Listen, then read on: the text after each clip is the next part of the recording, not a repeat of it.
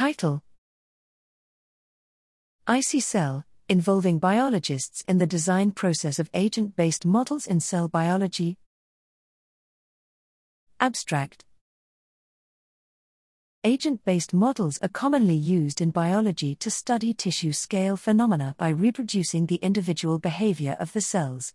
They offer the possibility to study cellular biology at the individual cell scale to explore the basic behavior of cells which are responsible for the emergence of more complex phenomena at the tissue scale.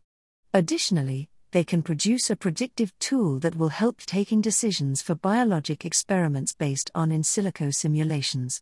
However, these models require a good intercomprehension between the biologists and the modelers, and thus it may take weeks or months to end up providing a usable prototype.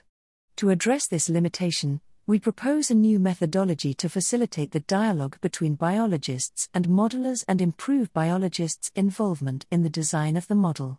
For this purpose, UML diagrams, in particular, state transition and activity diagrams, are used. They allow a better comprehension of the model for the biologists and offer a general frame for structuring models. Visualization of simulations is also used to have qualitative feedbacks from the biologist on the model. They are instrumental to validate or refine the prototype before exploring it.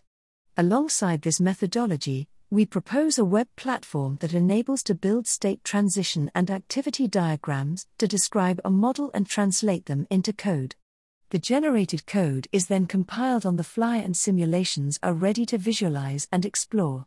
The platform also disposes of tools to directly visualize and manually explore the model. These tools allow for qualitative validation of the model and additional interaction with the biologists. Finally, in this article, we show the capacity of our platform to reproduce models from the literature and to build new models starting from workshops with biologists. Its range of application is wide and includes immunology, oncology, or cell biology.